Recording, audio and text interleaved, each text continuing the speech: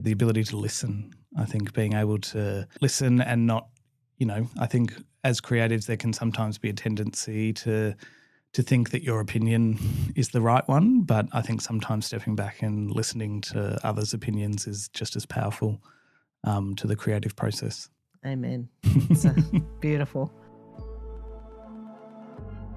The Creative Trust is a podcast about the creative process.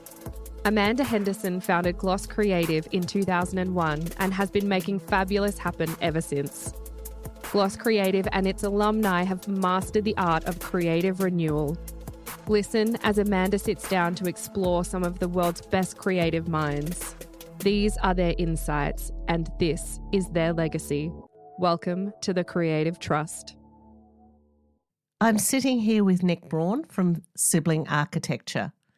Nick and his team have just won the Grand Prix of the Dulux Colour Awards of 2023. And I'm so excited that Dulux have asked if I would talk with you, Nick. And this is kind of a big one for us because I've never actually done a podcast with someone I don't know before, which is pretty exciting. Yeah, well, thank you for having me. I'm excited to be here. Yeah, it's great. I think there are connections that will come up through this all of this morning. But I guess in the first instance, I'm obsessed with how people got creative. So I'd love to hear from you how you became the creative powerhouse you are. Yeah, I'm a registered architect and landscape architect, obviously working at Sibling in a team. So it's not just me working in the practice, but I guess the background that I have, I grew up in southwestern Victoria, the confluence of Guntage Mara and Eastern Mar country. Beautiful. In Port Fairy. My dad was an abalone fisherman. My mum was a school teacher. And so I grew up on the beach, like smack bang directly on the beach. So I was very connected to landscape from a very early age. So did you go abalone diving? I did a few times, yeah. Amazing. Yeah, My brother was obsessed with that too. Really? Yeah, in South Australia. Yeah, I mean, it was never something I wanted to do as a vocation. No, of course. But it was, it was very interesting to go and, go underwater and see all of that stuff. I think I had too much of a fear of sharks to ever make it my profession. Your thing. Yeah. Fair enough. But being, I think, just so connected to the ocean and the beautiful landscapes around there was, I think, part of the spark into creativity as I got older, even though I don't think I knew that at the time as a kid. I think there was certain things, and I guess probably if I was to think about kind of games or toys or things that I did as a child that maybe influenced me, I was certainly into Lego and how that could translate into the built environment. But again, not something that was super conscious that I was like, I'm wanting to become an architect. I think I just enjoyed the process of making things and creating spaces, towns, and I guess, it was maybe urban designing at an early age. It really is interesting, the effect that Lego has had on generations of creatives. It's almost every second person mentions it. Yeah. Really? I mean, there was nothing more enjoyable for me with the small amount of Lego I had to change the windows around and look in, see what was inside, the little model making situation. I think that definitely has an effect on people. Oh, absolutely. And you can create fantasies from it, I guess. It doesn't have to be the regular, what you sort of see in your everyday life. It can be a bit more out there and exciting. And so, that was definitely something I did as a kid. But again, through high school, geography, so being connected to the landscape was certainly something that came through, and so that was my favourite subject at school, plus art. And so I went to the careers counsellor in Geelong, where I went to school. Always a terrible moment, really, isn't and it? Like, what do you want to do? And I said, well, I like geography and I like art. And she suggested landscape architecture. And I was like, okay. So it wasn't something that I was I'd predetermined. It was something that I was encouraged into. And so I applied, got into the course at Melbourne Uni. So I started in landscape architecture initially. And from there, they sort of, the cohort in the first year is connected with architecture. And so I did a course where we were doing both, and I was like, okay, well, I'm actually into both. So ended up doing a double degree. Great. And here we are. Of course you do. Yeah. Of course you do. Yeah. So that took about 7.5 years. It's such a long time for architects to it's up there, you know, with medicine and all of that. I guess there's a lot to know.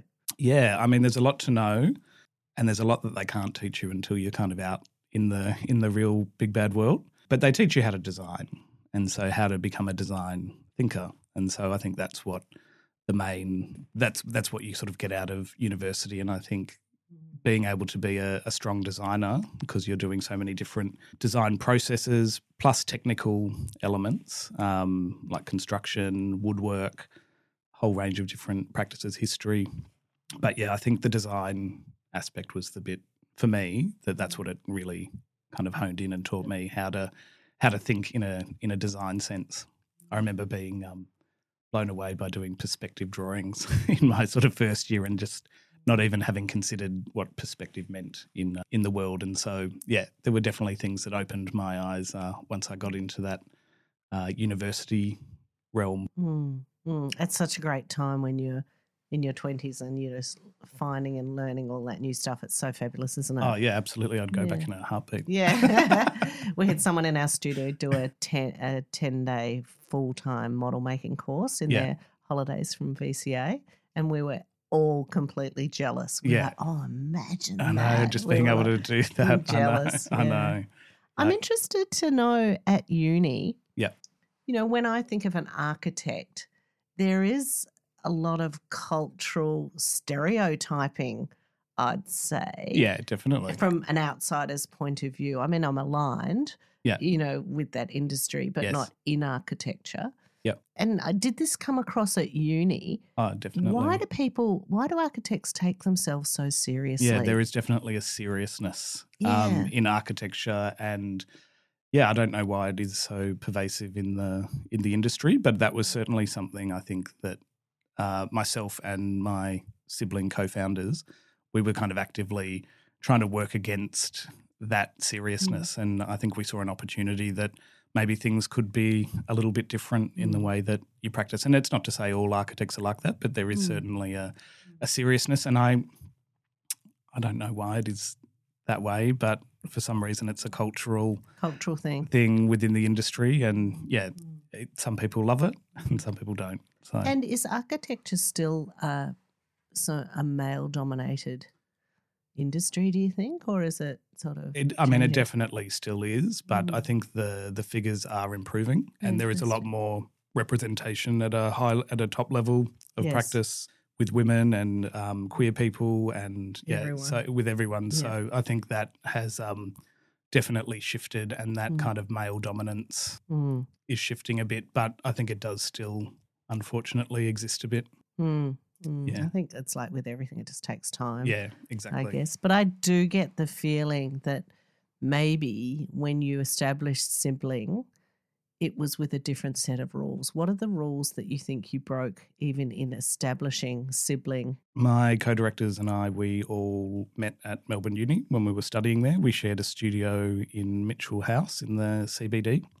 And I think just by sharing that studio, we began to share ideas and realised that we all kind of shared a similar design philosophy, and there was a real alignment in the way that we thought, and we all liked the idea of, I guess, not being kind of part of that cookie-cutter architectural approach or, some of those things that you were mentioning before. We graduated from uni and were about to start our practice, and the global financial crisis occurred. And so it was, I guess, a time where perhaps opportunities weren't super forthcoming. And so we did a lot of self-initiated work as well. So working in art galleries and testing and playing, I guess, and having a bit of fun with how we worked. And it was quite, like, it wasn't particularly serious at the time. Yeah, it was all fairly small things. We built everything ourselves, but I guess we were testing ideas and trying to, I guess, maybe practice in a slightly less traditional manner than what a lot of architects do. And that's gold. I mean, that's you forming Yeah. your creative processes. Yeah, absolutely. And that time, that time of freedom Yeah. is incredibly valuable for people, I think. I think that's where you form yourself in a way into what you're doing. Yeah. I bet it was fun just having fun with you. Yeah, it was colleagues, it was you a know? lot of fun. It was a lot of work as well because we built everything. We realised then we weren't builders. But I guess it also allowed us to understand how things were kind of put together in that very direct manner. But yeah, it was a lot of fun. And yeah, we look back at that time with a lot of fondness. Yeah. Yeah. I do think that, that repetition of making things as well. I had a similar experience where I did the Collins Street windows with a team every Monday for 6 years. So, you'd wake up on the Monday morning, go and put the window in. Tuesday, you'd start on a new one. You'd brainstorm, you'd have fun. Then the Wednesday, you'd start drawing and making things. You have to make it Thursday. Friday, you'd style the clothes. Monday you'd put it in again. So this It was a constant sort of, kind of process, evolution, yeah. Yeah, so ideas generation just again and again and again. And I think that sort of repetition at that level when you're starting out is so valuable. Yeah, definitely. Yeah, so we were lucky enough to know a lot of people in the art world as well, and so people who had small galleries, and so we were able to kind of be part of a range of different exhibitions, and it was quite not repetitious in the outcome, but there was a lot prolific. So you got to do stuff. Yeah, we got to experiment on a lot of different projects that weren't traditional projects where it was like a client architect relationship. It was we were testing ideas in spaces that people could experience. Amazing. Yeah. So I'm going to ask you about creative process in a second, but for everyone who's listening, can you describe, if I can call Sibling a brand, describe what the core of Sibling is in terms of your work? Yeah, so I think I mentioned before that we started as 8 in a collective. It's now evolved into 4 of us, sort of still being within the practice, and there's been sort of no bad blood between anyone. It's all just evolved into life happens for different reasons. And so, 4 of us are still within the practice. But I think the values of the business really are about having fun and being playful with space and architecture, being, I guess, socially responsible. I guess the social aspect of how architecture manifests, and particularly in the public realm, is super important to how we operate, and how can you blur the boundaries between, I guess, this private and public spaces. Yeah, and we're a team of now, I think 18 in the studio, but I think as well everyone shares the same values, all the staff. So, and we've got a very non-hierarchical structure. Everyone's opinion in the office is just as important as everyone else's. So, and that's been I think something as well as us having started as 8 people, always having a lot of opinions and a lot of crossover of ideas has been important to our creative process, and not being afraid to disagree as well. Because your structure is so flat, I'm really interested, as you describe your creative process, how leadership sits with that level of collaboration, how you see yourselves as a leader. Yeah. The roles might be different. I'd love to hear about your creative process. Yeah. And I mean, we don't have a particular set creative process. I think every project is unique, and we look at social, political, cultural aspects of what's happening at the time or for a particular project, and we begin to pick apart elements or find aspects of a project that we can begin to amplify or influence, and start to think of ideas in that way. And I think with many of the people in the office, they, I guess, have become used to that process and understand the process of how we work. But yeah, there's certainly an element of having to guide as well. So the leadership is a process. I think like any creative process, there's ebbs and flows. And yeah, I think being able to discuss ideas openly and critically. And I think all the staff really enjoy that as well, that they are as much a part of that design process as we are. So yeah, we have a process where we will put, and I think through COVID we now have these sort of digital pin-up boards where everyone can kind of go in and collaboratively comment and make, I guess, markups, and iterative design comes, I guess, through this collaborative process. Yeah. That sounds amazing. Yeah. Digital one rather than pinning it up. Well, yeah, I mean, it sort of came from the necessity of having to do it during the COVID period, and I think that sort of just stuck around where it's become a nice tool for us all to kind of different ideas. You can put images. It's like a Miro board. Beautiful. Yeah. So. Yeah. I do think that I was thinking about overnight, the younger people in your team. One of the things I've done consistently is even if someone's fairly new, I've included them in all of the high-level conversations. When I say high level, it's like, if there's a brief with a client, we always bring the new people to those things. Yeah, and definitely. When I think about people who've worked, very closely with me, they're in all of the meetings. So I think, it's inspiring for people.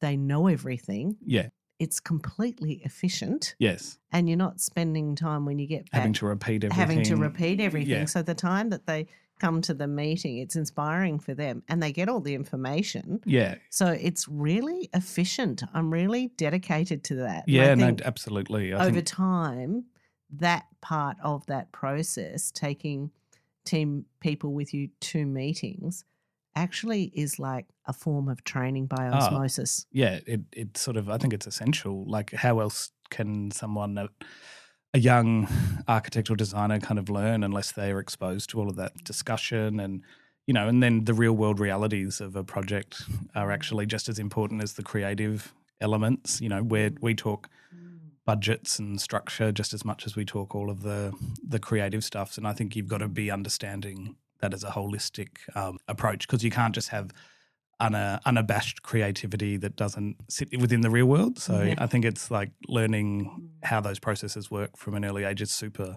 important. Yeah, to form young minds. Was there anyone when you were forming that taught you a lot of that stuff, or did you just? Yeah, I think so.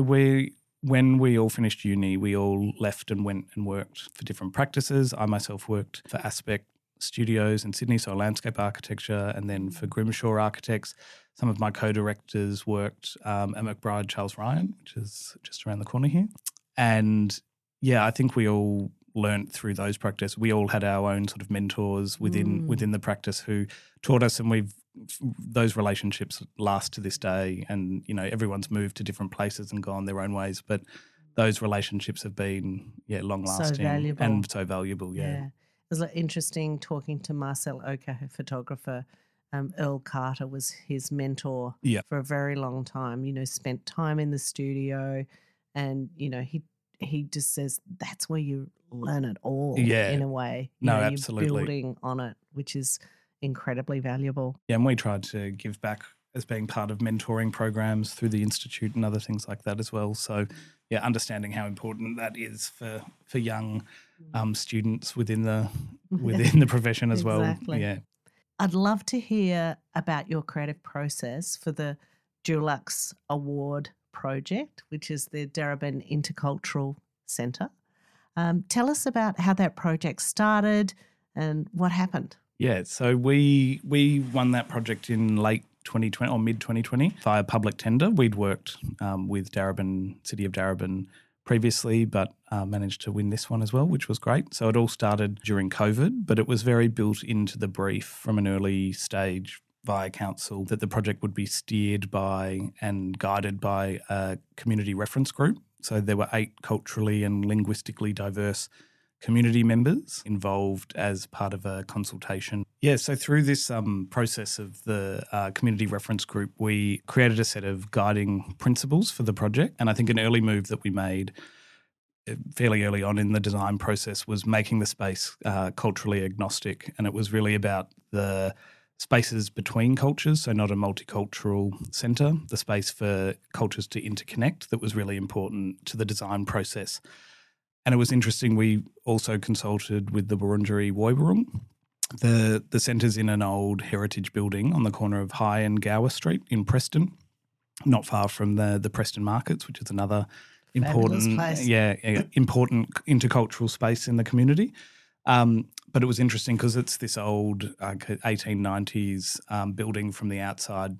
When the Wurundjeri came and we consulted with them, they came into the building. They said, this actually feels quite culturally unsafe as a building. So we also made a deliberate reference or a deliberate act to make the interior spaces and the exterior spaces feel quite juxtaposed from one another. And so we took this move of completely opening up the floor plan. It was very compartmentalised prior to that, and that was quite a big move. And then we created a tapestry of materiality across the floor, which included hardwood timbers, cork, vinyl, and then some historical tiles that were left on the floor were also integrated into it. And then we made a deliberate act to really remove all of the historical ornamentation, so the cornice work, and then reveal the brickwork. So revealing the country that this building was made of was also another key idea that we put into the project. So the design outcome is really this tapestry of materiality. So a coming together of all of these quite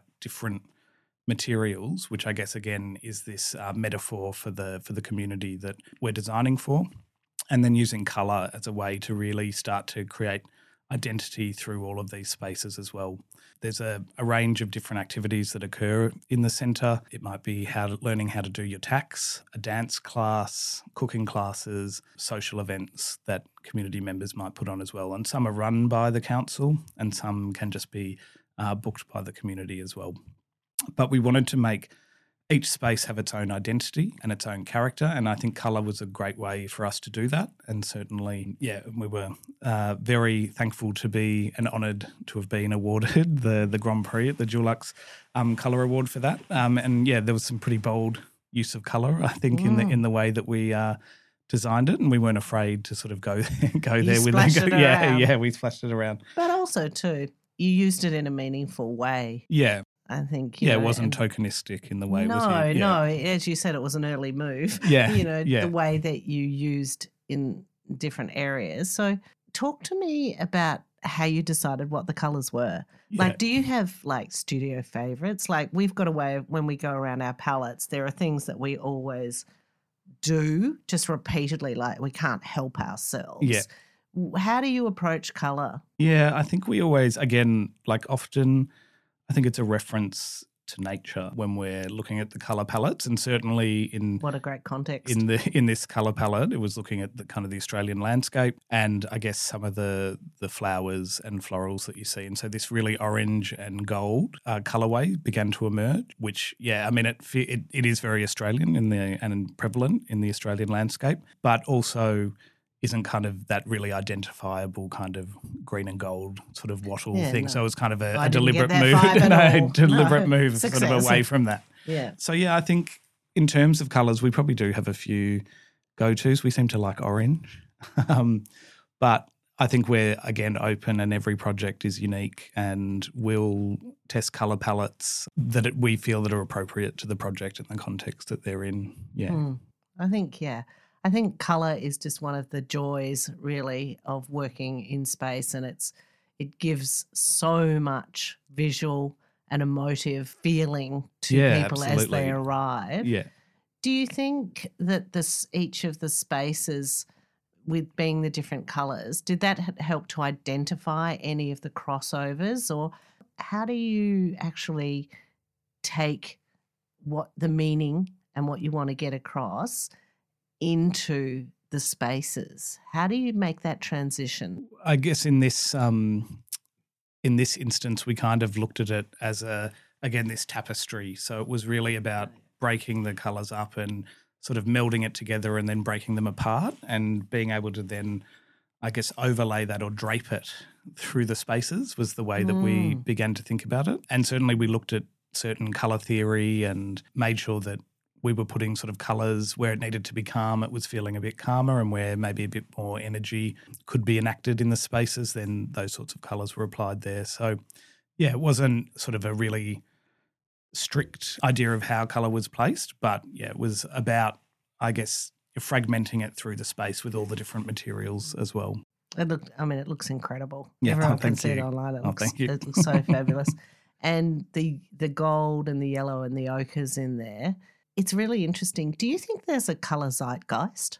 There probably is. Well, I mean, there's always the colour of the year and all those sorts of things. And yeah, colours do come in fashion. And I remember when that really sort of baby pink was all the rage. The blush. The blush pink. Yeah. So there's definitely trends that happen with colour. We tend to try to not follow that and try to just sort of stick to our own lane and, see what we can achieve with colour. But I think there are definitely trends. And there's probably, I think in architecture and interiors, like at the moment, there's a beige trend kind of going on. And so it's definitely kind of 70s vibes. Yeah. And so I think, we always like what colour can bring to a project. And I think through our practice, we've often been working on fairly limited budgets, and we understand that colour is a way for us to give design impact without too much fuss. Yeah, absolutely. Tell us about the feedback you've had from the community. From the community, Yeah, and the council, and how's it all going out there? Yeah, no, the feedback's been really, really positive. So we've been back out there a few times. I was there on a Sunday a month or so ago, and there was a community group there. One of the members of the community reference group was there actually, and he pulled me aside and he just said, thank you so much for kind of providing this space. It's so important for the community. He said there's still a lot of racism within the community, and there's still a lot of, the pressures of living at the moment with cost of living and those, I guess, economic pressures in the community, that having these spaces where the community can come together, gather and connect is just so important to them. So that was really beautiful to hear. So, that's such great feedback, isn't it? Yeah, so to hear that from one of the people that was part of the design process was very humbling. Yeah, fantastic. Yeah.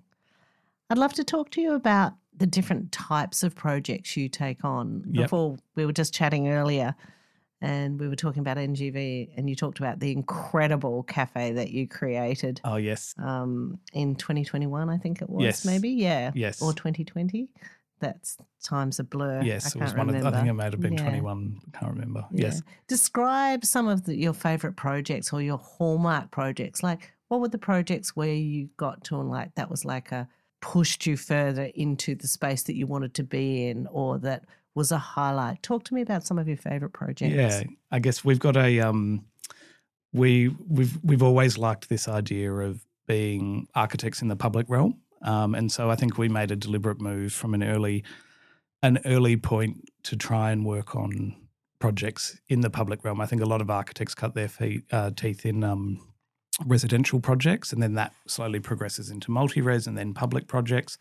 We were very fortunate that we were working in this gallery context, and then we did exhibition designs at RMIT Design Hub. So an exhibition design still is an element of the practice that we still work on, and I think a lot of the staff and young people who want to work for us are certainly interested in that part of the practice. And so the cafe at NGV with Adam Nathaniel Furlerman is certainly spectacular. That was a fantastic project. And I think from an early point, we also were working on hospitality and retail projects, and that really helped kickstart our career. We probably don't do so much of that anymore, but I think the Dust project, which I can't remember if it was at 2015, we won the interior design, the main award for that. So that was amazing. Yeah, so that was an amazing project that helped really, I think, kickstart where we were, and so that was very formative in the way that we thought and were thinking. And then we were teaching at the time, and through that got some opportunities through Monash Uni, and then sort of started to get into the education space, and have been, I think now our main body of work is with education and cultural spaces. So we're working on several schools, a few that we've just finished, the Box Hill North Primary School, Aries Inlet Primary School, the Wangaratta District Specialist School, so working with kids with disabilities. And that was an interesting project where we really looked at sensory architecture and how all of the senses could be activated through the architecture. So touch, olfactory, just thinking about all the different senses and how that can either heighten your experience or calm you down as well. So really looking at the polars of sensory design. Yeah, and obviously the Darebin Intercultural Centre was a fantastic project that I think has been pretty formative in the way that we operate. And I think the consultation process with that, I think, has just been amazing and has opened us up to some of the possibilities of what those kind of co-design processes look like as well. I'm interested in the word consultation. I feel like there's a pocket of Australia that doesn't like consultation. I feel like they might be scared of it. Don't you? Yeah, yeah, definitely. I like the way that you're thinking in terms of looking at education maybe differently. Yeah. A different perspective in terms of, okay, what are the kids who are there at that school? What do they need? Yeah, absolutely. And I think if you go down to that level of end use, often I find that can lead you in the right place. Oh, yeah, definitely. I think, architecture and, school buildings or cultural buildings, they're really there for the end users at the end of the day. And so the people who are going to be in these spaces in a continual manner, if you don't understand what their needs are, then there's sort of no way that you can understand what you're designing for. I mean, you can design a classroom based on metrics, but understanding who the kids are or who the creatives are that you're making spaces for, I think for us, we find that super interesting because it gives you all of the seeds and information that you need in able to put the project together.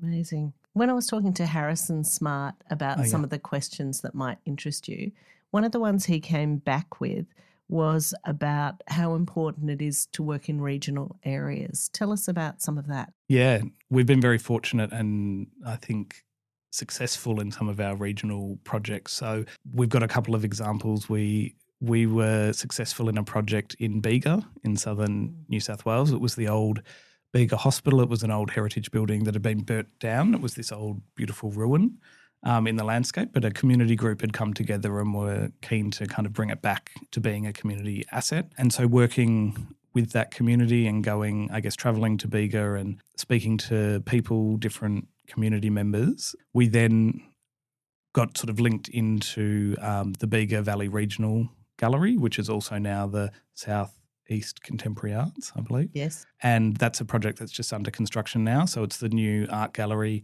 in Bega. So it had gone from sort of quite a regional gallery to now being, I guess, wanting to be a bit of a beacon within the region and to start to attract kind of bigger cultural events, say like the Archibald and other elements. So yeah, and then I guess these relationships that you form in communities just mean that you become known in the community. And I think, me being from regional Victoria, I've got a soft spot. I've got a soft spot for the regional projects. So yeah, we work on a lot of different regional projects from in Victoria, in Aireys Inlet, Wangaratta, Rushworth, Port Fairy. So yeah, a lot of different places. It's fantastic, and I do feel sometimes that, when you're in the city creating, there's a whole nother opportunity out there. Yeah, definitely. And particularly, as you say, if you love the land and the country, there's so much out there, which is amazing. And there's a bit of extra travel involved, but that's all right. I'm used to long drives. That's great. Yeah, I think that's part of it, isn't it? Yeah, exactly. So the night that you won the Dulux Award, you weren't actually there. Where were you? No, I was actually on a train between Madrid and Barcelona. How so? I was on an architecture tour, which was a precursor to the Venice Biennale. So very fortunate to have been invited on the tour, which explored amazing projects through Madrid and Barcelona, visiting amazing projects by world-renowned architects and many, many inspiring projects. Probably my favourite one was the Le Cols Pavilion in Olot in Spain, so just out of Barcelona, and it was by RCR Architects, who were one of the Pritzker Prize winning architects, and it was this amazing pavilion that was made of PVC strips.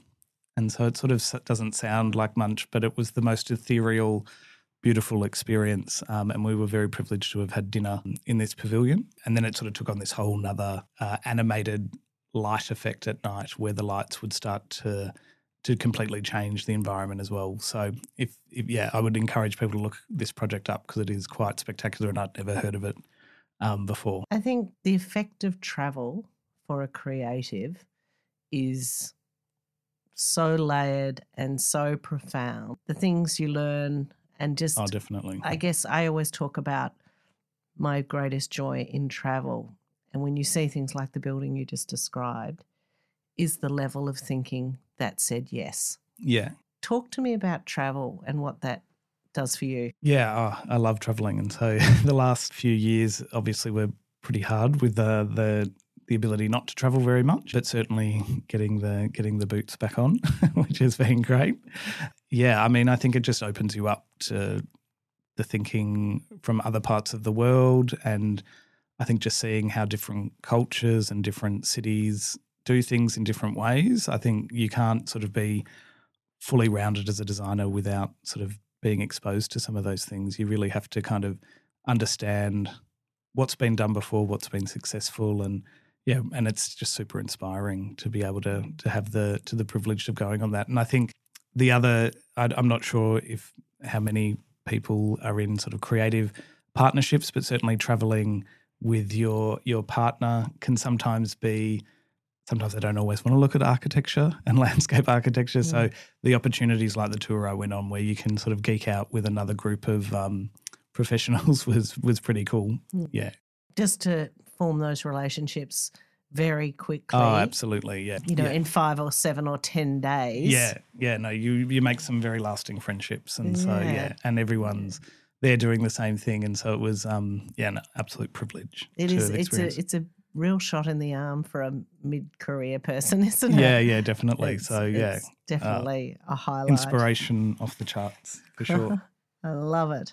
All right, we've got some quick questions nothing I do is quick, but we've got some shorter questions. Okay. Firstly, one of the ones that I haven't asked yet is, how did you come up with the name for Sibling? We basically had a ballot of a whole lot of different names. That's a great way to do it. So I think there were about What did 10, people vote? Yeah, and so then we all voted in the end, and Sibling was the winner. So I think there were about 10 different names on the list, and so it was a democratic process to naming. Yeah. I love it. I love it. And what does Sibling mean to you? Well, I think in terms of, it obviously has a connotation of family and being together, but it also, I think sibling relationships are also, they're not afraid to say what they think. And so it is a family relationship. And so I go on holidays with my co-directors. And so we're not only friends in practice, we're also friends in real life, which I think is really, that's really and first nice, and foremost friends. Yeah. So you're not afraid to mix business with pleasure. And I love that. Yeah. And it's been, most people are like, oh God, you guys are crazy. But I think we've been able to do it, and it's been great. Amazing. Yeah. How long have you been in business? I haven't even asked that. Yeah, so Sibling in that sort of early form, I think started in about 2008. And then in about 2012, we came together and started actually working on architecture projects. And then we properly sort of formalised as a business in 2016. But yeah, so it's almost 10 years. Amazing. Yeah. Well, it's really 18. Yeah. Isn't it? I love it. Yeah. Overnight sensation. Yeah.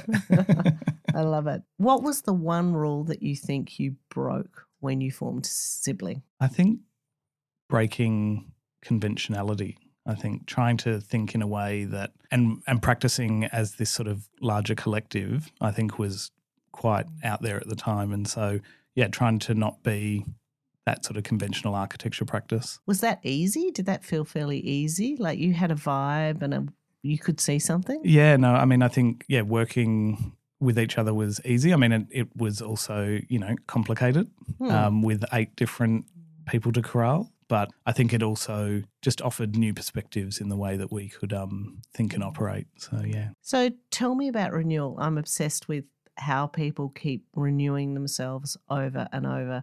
We have super long careers now. So what's your personal sort of renewal process? How do you keep not burnt out? Yeah, I mean... Or do you? Yeah. Well, I think work-life balance is super important, and having time away from creative practice. And yeah, for me, just being out in nature is super important, and being connected to the bush, the ocean, and just having that space to think. But as a practice, I think renewal is just about not sort of having a style or an approach that you really hell-bent on, and being able to, I guess, evolve and move with the times and think about each project individually.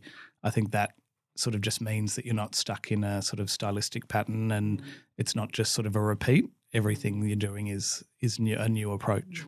Because you're understanding the brief and the context and giving the project what it needs. Yeah, exactly. I guess that is a great way to go. Yeah. And then the everyday then sort of fuels that newness, I guess. Exactly. Which is amazing. Yeah, like what's happening in the world. Yeah, exactly. Yeah. So what did you do on your last day off, and how do you waste your time? How do I? I have a house in Daylesford as well. So my last day off, I was up there relaxing, and it backs onto the Wombat State Forest. So going for a walk through the forest was a beautiful way to relax. Yeah. Do you or do you not separate work and play? I think we do. We both. I think both. Fantastic. Yeah. I'm feeling the scales of balance coming in, Nick. It's sometimes it's separated and sometimes it's not. Yeah, fantastic. Looking to the future, what do you think the most useful skills a creative can have? Adaptability, I think. Just the ability to listen. I think being able to listen and not, I think as creatives there can sometimes be a tendency to think that your opinion is the right one, but I think sometimes stepping back and listening to others' opinions is just as powerful to the creative process. Amen. It's beautiful. All right. Are you front of house or back of house?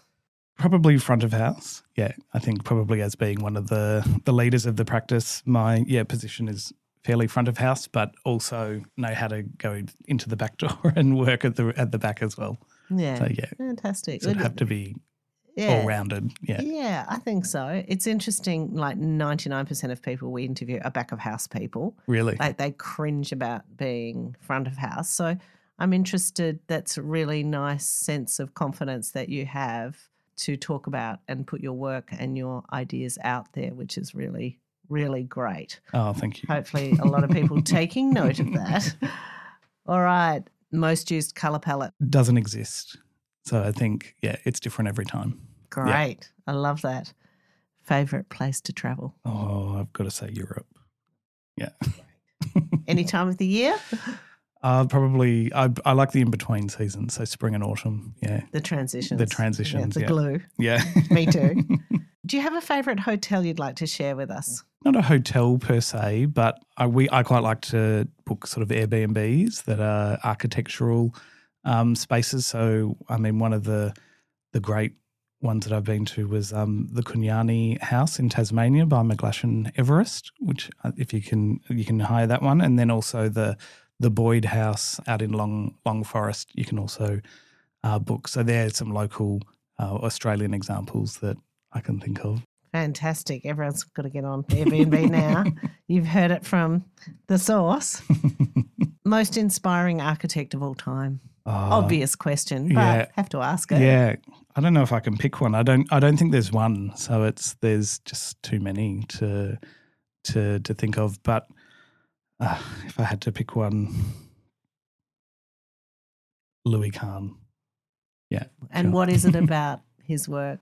Just sort of the monumentality and the sort of these beautiful, I guess, structural elements and almost, I guess, an ephemeral nature to them that there's a presence that is inspiring. Yeah. I love the word of monumental and ephemeral in the same paragraph. So pretty special. Nick, congratulations on winning the Dulux Colour Award, and thank you for your time today. It's been so great to share a coffee and eat cookies and talk. Thank you, Amanda. Cheers. Thank you so much. Cheers.